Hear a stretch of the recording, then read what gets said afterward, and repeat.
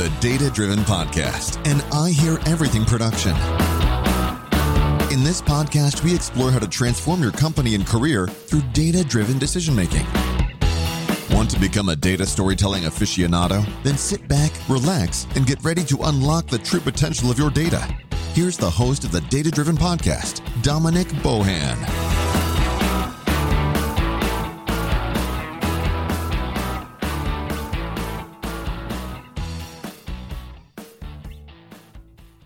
So yesterday, Dominic and I talked about crafting use cases for AI and analytics.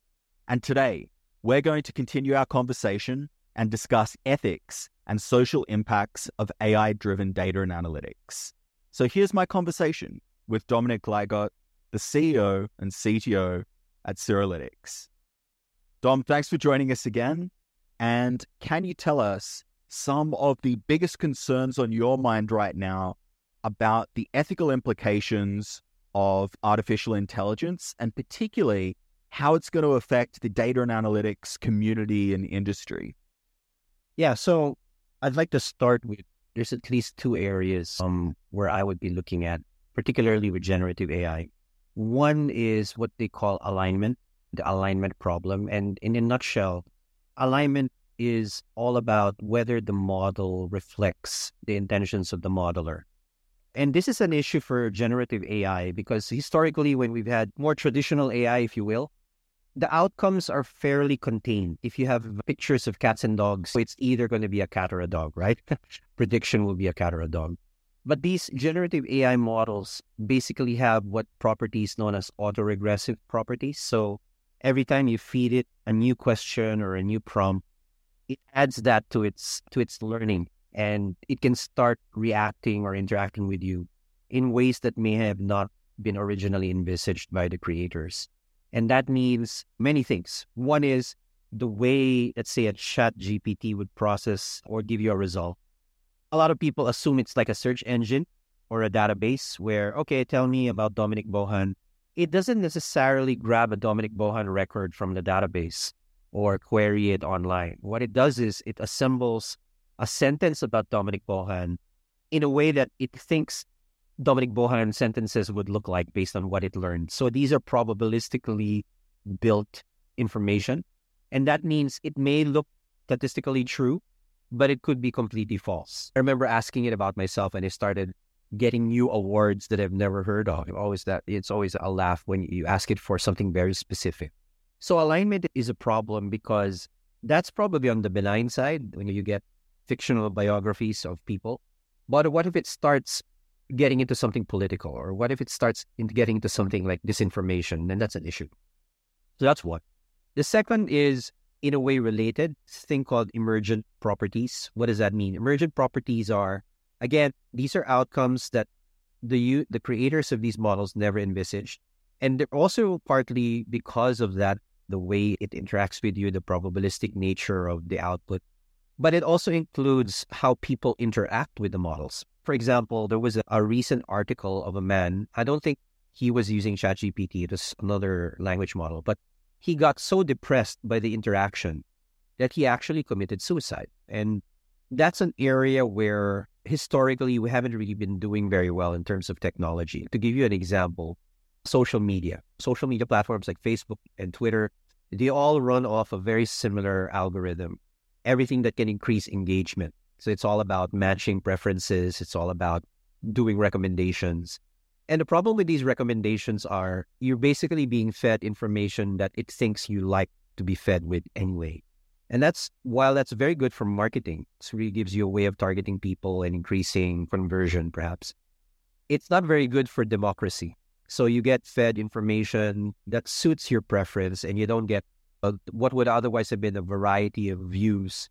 And that's why the term echo chamber is now quite common. You only hear what you want to hear and you only see what you want to see. And on its most extreme version, I don't know if you're familiar with what happened in Myanmar. The Myanmar military used Facebook's targeting to spread hate speech about the Rohingya tribe, which is an ethnic minority. And this escaped detection for years. Number one, because of the targeting process. So only people they targeted would see it. And second, it wasn't even done in English. It was done in their native tongue. And again, here's where problems with natural language processing were a hindrance, because no matter what kind of content filters you would put in English, it wouldn't have spotted Burmese. So that's an early version of AI, the way we understand it. It's just an engagement mechanism. But in this case, we're almost defining the algorithms that power the Facebook newsfeed suggestions as a simple AI. Right. And then now you have more complex AI, which has been trained on much more information, and the way people use it go far beyond what social media was. You can't predict how people are going to use this. And those are the two issues, alignment and emergent properties. So on the alignment front, some of this stuff is pretty scary. I did not know about that story in Myanmar. Now, given your experience running a firm that aims to use data for governments, researchers, NGOs, basically for positive change and good in the world, is it fair to say that if you wanted to use things in a not so good way, you would probably have a better understanding than most of how it could be misused? And perhaps you could give us some examples of how an unscrupulous person that has access to a lot of data, that has access to powerful institutions, could misuse these models. Yeah, there's a lot. First, on the intent, nothing stops anyone from tweaking a language model to come up with some nefarious information. In fact, there's an earlier version of this. I don't know if you've heard of Brat GPT with a B. So Brat, oh, you should check it out. Brat GPT is pretty much ChatGPT, but it's trained to be a jerk. Basically, it's trained to answer you in a very condescending manner. Of course, it's probably all for fun and satire, but I found myself getting annoyed and triggered by this chatbot after a few interactions. And that's probably the more benign side. What I'm actually worried about is this thing called, when you embody an AI, you connect it to a process or a structure or a mechanism that allows it to interact, not just with the outside world, but with itself, like something like Auto GPT. Can you imagine the classic scenario that I heard Elon Musk say? What if you have a chatbot or an AI that's trained to maximize profit, and it has access to both social media and financial markets? So it can buy and sell stuff and can spread stuff. One of the easiest ways would be to load up on military stocks and then use social media to spread hate and start a war, and then it would make a killing. These are, like, I would say, emergent scenarios that I'm sure the creators never thought of. But if you connect an AI to enough kind of nodes in a network, it can start affecting things. And then the further scary part, sorry to sound so doom and gloom, is right now the chatbots are pretty static. They just reply to you if you prompt it. It doesn't take a lot. Learning the kind of the prompt engineering course, it doesn't take a lot to actually ask it to prompt itself given certain conditions, and then ask it to edit itself or improve itself. It's tricky from a programming standpoint, but it doesn't seem impossible. And then now you have a fully autonomous agent that's able to improve itself in ways that people probably never thought about. That's always the kind of the end game scenario. And then when you embody something into kind of like a physical object, like what if your refrigerator had an AI and it started freezing food at random or seemingly at random, or tried to concoct ways of poisoning you and all that stuff? It all sounds very science fiction, but these are fair game for any self-automated computing process. That's always the danger if we don't put guardrails into these things. We hear a lot about guardrails, and it's my suspicion that many of them don't work or are easy to circumvent.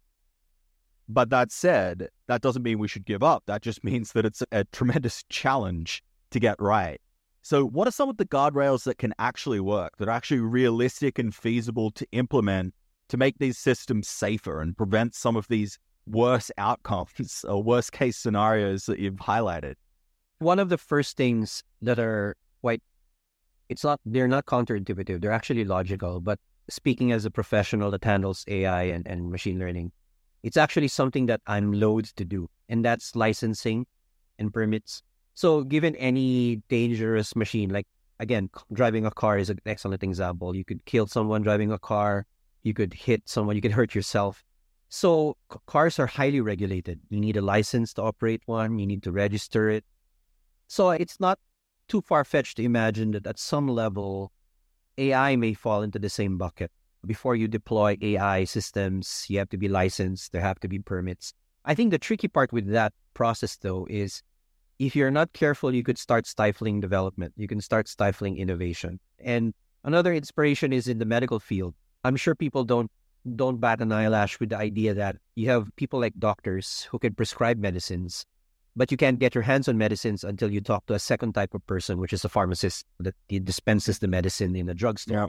So there's a reason why these two professions are separated from each other. And it's to avoid abuse, because nothing stops doctors from prescribing themselves all sorts of interesting stuff. So you need pharmacists to be the guardrails there. So that could be another potential outcome at some point, where the people developing the models should be separate from the people deploying the models. Right now, everyone does both and without any consequence.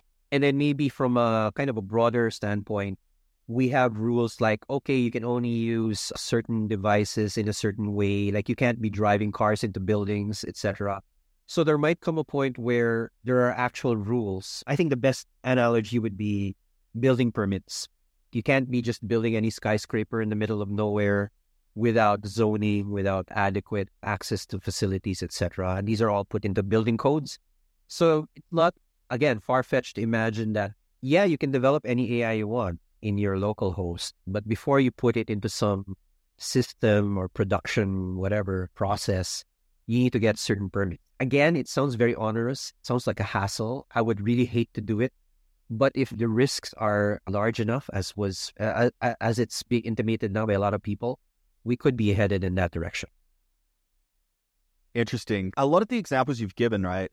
Building permits, driving, pharmacies, and the prescription of drugs, they're heavily controlled in physical reality, right? It's very difficult for me sitting here in Thailand to circumvent the rules of this country.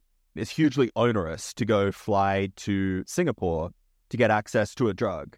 Even more so with building codes. If I don't like the building codes here in Bangkok, that's probably it if I want to build a building in Bangkok. My fear is that people will jurisdiction shop. So whichever country has the loosest laws and the least regulation, and surely a few of them will have these loose regulations, wouldn't it be fairly easy for all of the AI startups and all of the AI money to go to those jurisdictions? And wouldn't it even create a perverse incentive for jurisdictions to almost be like tax havens where they compete to have the loosest regulatory environment? Yeah, what you said already happens, let's say in banks. There is a term in banking called regulatory arbitrage. So you tend to move capital to areas, like I worked in banks before. If you're a global bank like ANZ or HSBC, Citibank, you tend to move capital into areas where it gets taxed the least, or you could grow something with the least amount of potential loss. But yeah, it could happen. And that's why my mental impression or my thought image of the regulatory landscape in the world now, it's like a Mexican standoff. No one wants to be the first to regulate because they know they could lose out in the innovation race. And that's why there's a lot of clamor for something like supranational, something beyond countries, like a Geneva Convention structure that regulates weapons of mass destruction, but for AI.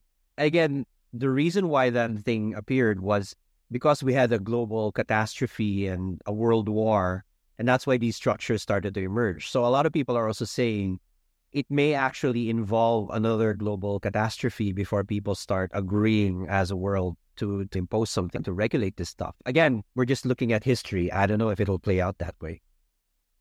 Okay, on that terrifying note, we might pause on AI safety and analytics. A slightly gloomy thought there that it might take a World War level catastrophe to get national governments to work together on this. But given the state of geopolitics right now and the great power competition between superpowers, I have to agree with you, Doc, that I don't hold much hope in a high level of honest, good faith, voluntary collaboration. Yeah, it works both ways. Like, I think we don't give countries enough credit either. If you remember, a couple of years ago, there was a scientist in China who successfully cloned a human being. Remember that? Yep. I don't know whatever happened to that, but last I heard, that guy is actually in jail. So that's China stepping up and saying you can't be doing that without proper safeguards. And this is despite all of the geopolitical tensions between China and the rest of the world. You could have argued completely differently. Hey, the first country that cracks cloning will be a massive game changer globally, right? You could be growing people the way they do in the Matrix or something like that. But they decided to put a stop on it. So even if you have countries that are maybe of a different political ideology or maybe political persuasion, it doesn't necessarily mean that they will be 100% opportunistic about this. I think the problem is there's really no way to ensure that we'll all be happily regulating each other, especially when tensions get escalated, like we've had conflicts in the Ukraine, for example, and Russia. I don't know. I mean, and of course you have the China and Taiwan thing. And speaking as someone who lives in Manila, it's just a pebble's throw away from bringing us into that conflict. And even back home here, the big problem is one of the industries that the Philippines relies on a lot, which is the call center industry, is seemingly at the razor's edge when it comes to AI disruption. So, yeah, I can't help but worry about that sector. That is a really interesting point. I think we can talk about that now. And I think to the podcast team, that should probably be spliced into the next episode. So that's something that I've thought about a lot myself, Doc, is the business process outsourcing industry. We know it's a huge industry, especially in the Philippines. The Philippines is extremely competitive at call center, a lot of back office work, a lot of work that can be standardized and routinized, and therefore is seemingly some of the highest value targets for automation. So tell us where you see that going in the near future over the next few years. How do you think AI is going to disrupt that industry? I think we can get inspiration from how the call center industry actually got formed. A big rationale for it is really cost arbitrage. These departments and functions used to sit onshore in the US and Europe, and it made more sense because of salary differences and technology to put that in an offshore location. And I think that's still where the argument will be. Objectively speaking, I would say easily 80 to 90% of an agent's tasks can be automated. It's always been the case for a long time.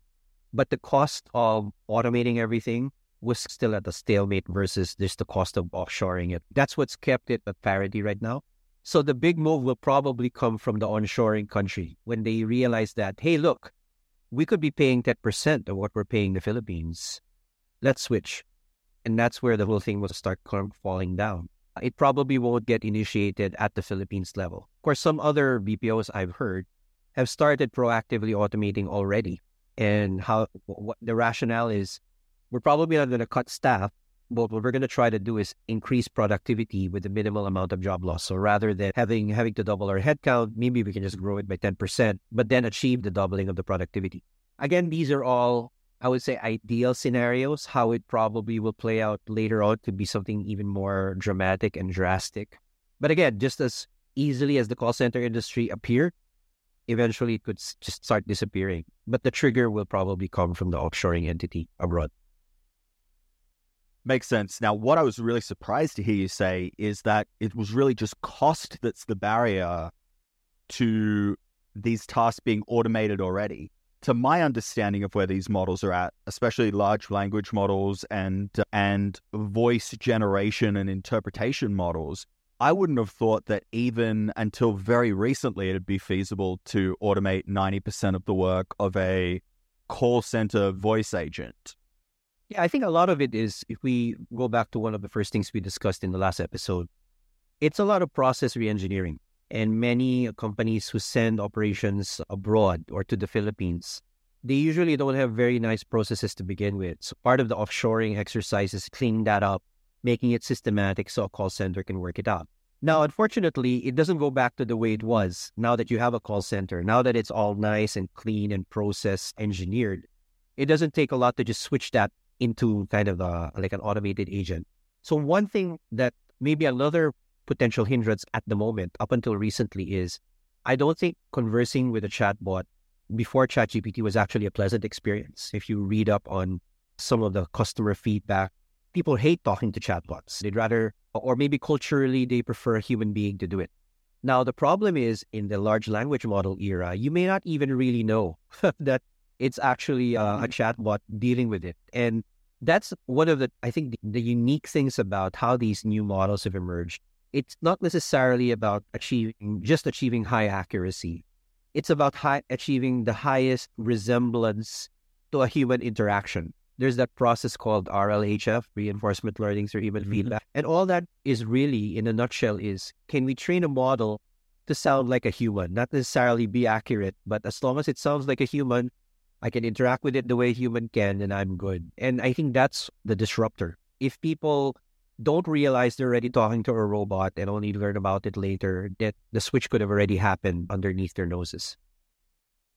Absolutely. And then the rise of chat in general, as opposed to voice. I'm one of those people that just sighs in despair if there's not a chat option and I have to actually call a contact center to get something done. And I think the younger generations increasingly prefer these chatbots. So it's making it even easier to do this automation. Yeah, and then the nature of commerce itself. I think I guess it may have been helped a lot by the pandemic, which forced everyone to go online. If this transition happened without the pandemic, there might have been a higher barrier to switch because you're used to walking into a branch, you're used to going into a store. But then COVID did that. It did away with that for us. Everyone's now stuck at home, used to interacting with websites and mobile phone apps. And then this thing comes. It just made the switch much easier. So I feel that the last nail hanging is really just contracts and costs. And once those contracts expire and they go through reevaluation, it just takes someone to make a credible argument that, hey, look, you're going to realize 3 times or 5 times the productivity, half the cost. For all, a large language model could have been used to make that pitch.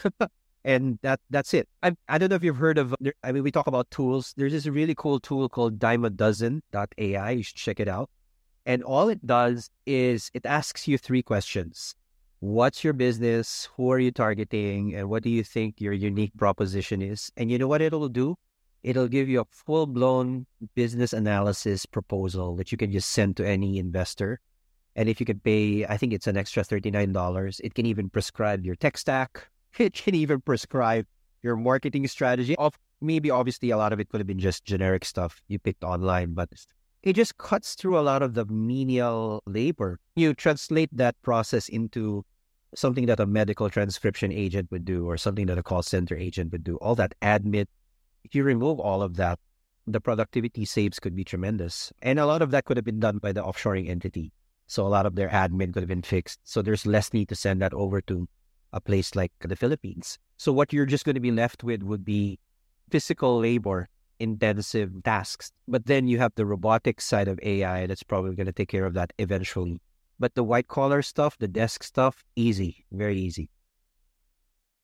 Yeah, I've been hearing a lot of comments like that, even from Sam Altman, the founder of OpenAI, saying your plumber or your housekeeper will be much more difficult to automate than a lot of what was previously considered low-skilled, but even mid-skilled and mid-level corporate desk type work. Yeah, absolutely. And remember, one of the early, I would say, automated appliances people heard about would be the robot vacuum cleaners, the Roombas. And what I've heard of, I don't know if you've ever had one, but what I've heard is people own a Roomba.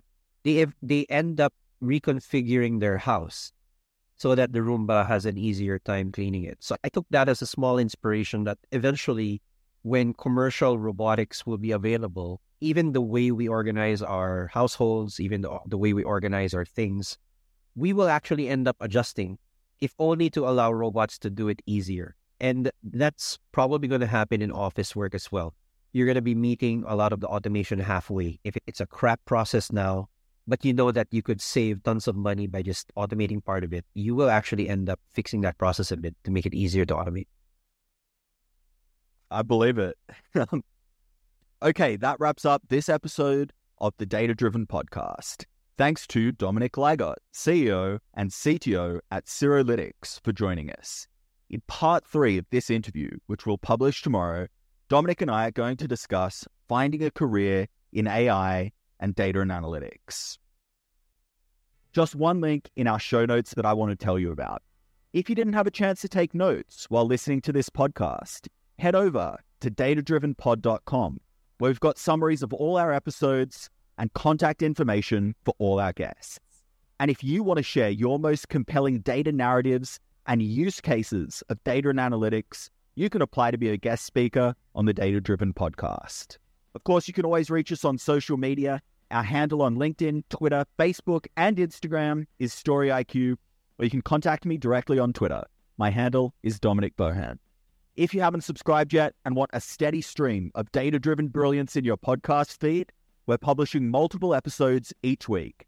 Hit that subscribe button on your podcast app, and we'll be back in your feed tomorrow.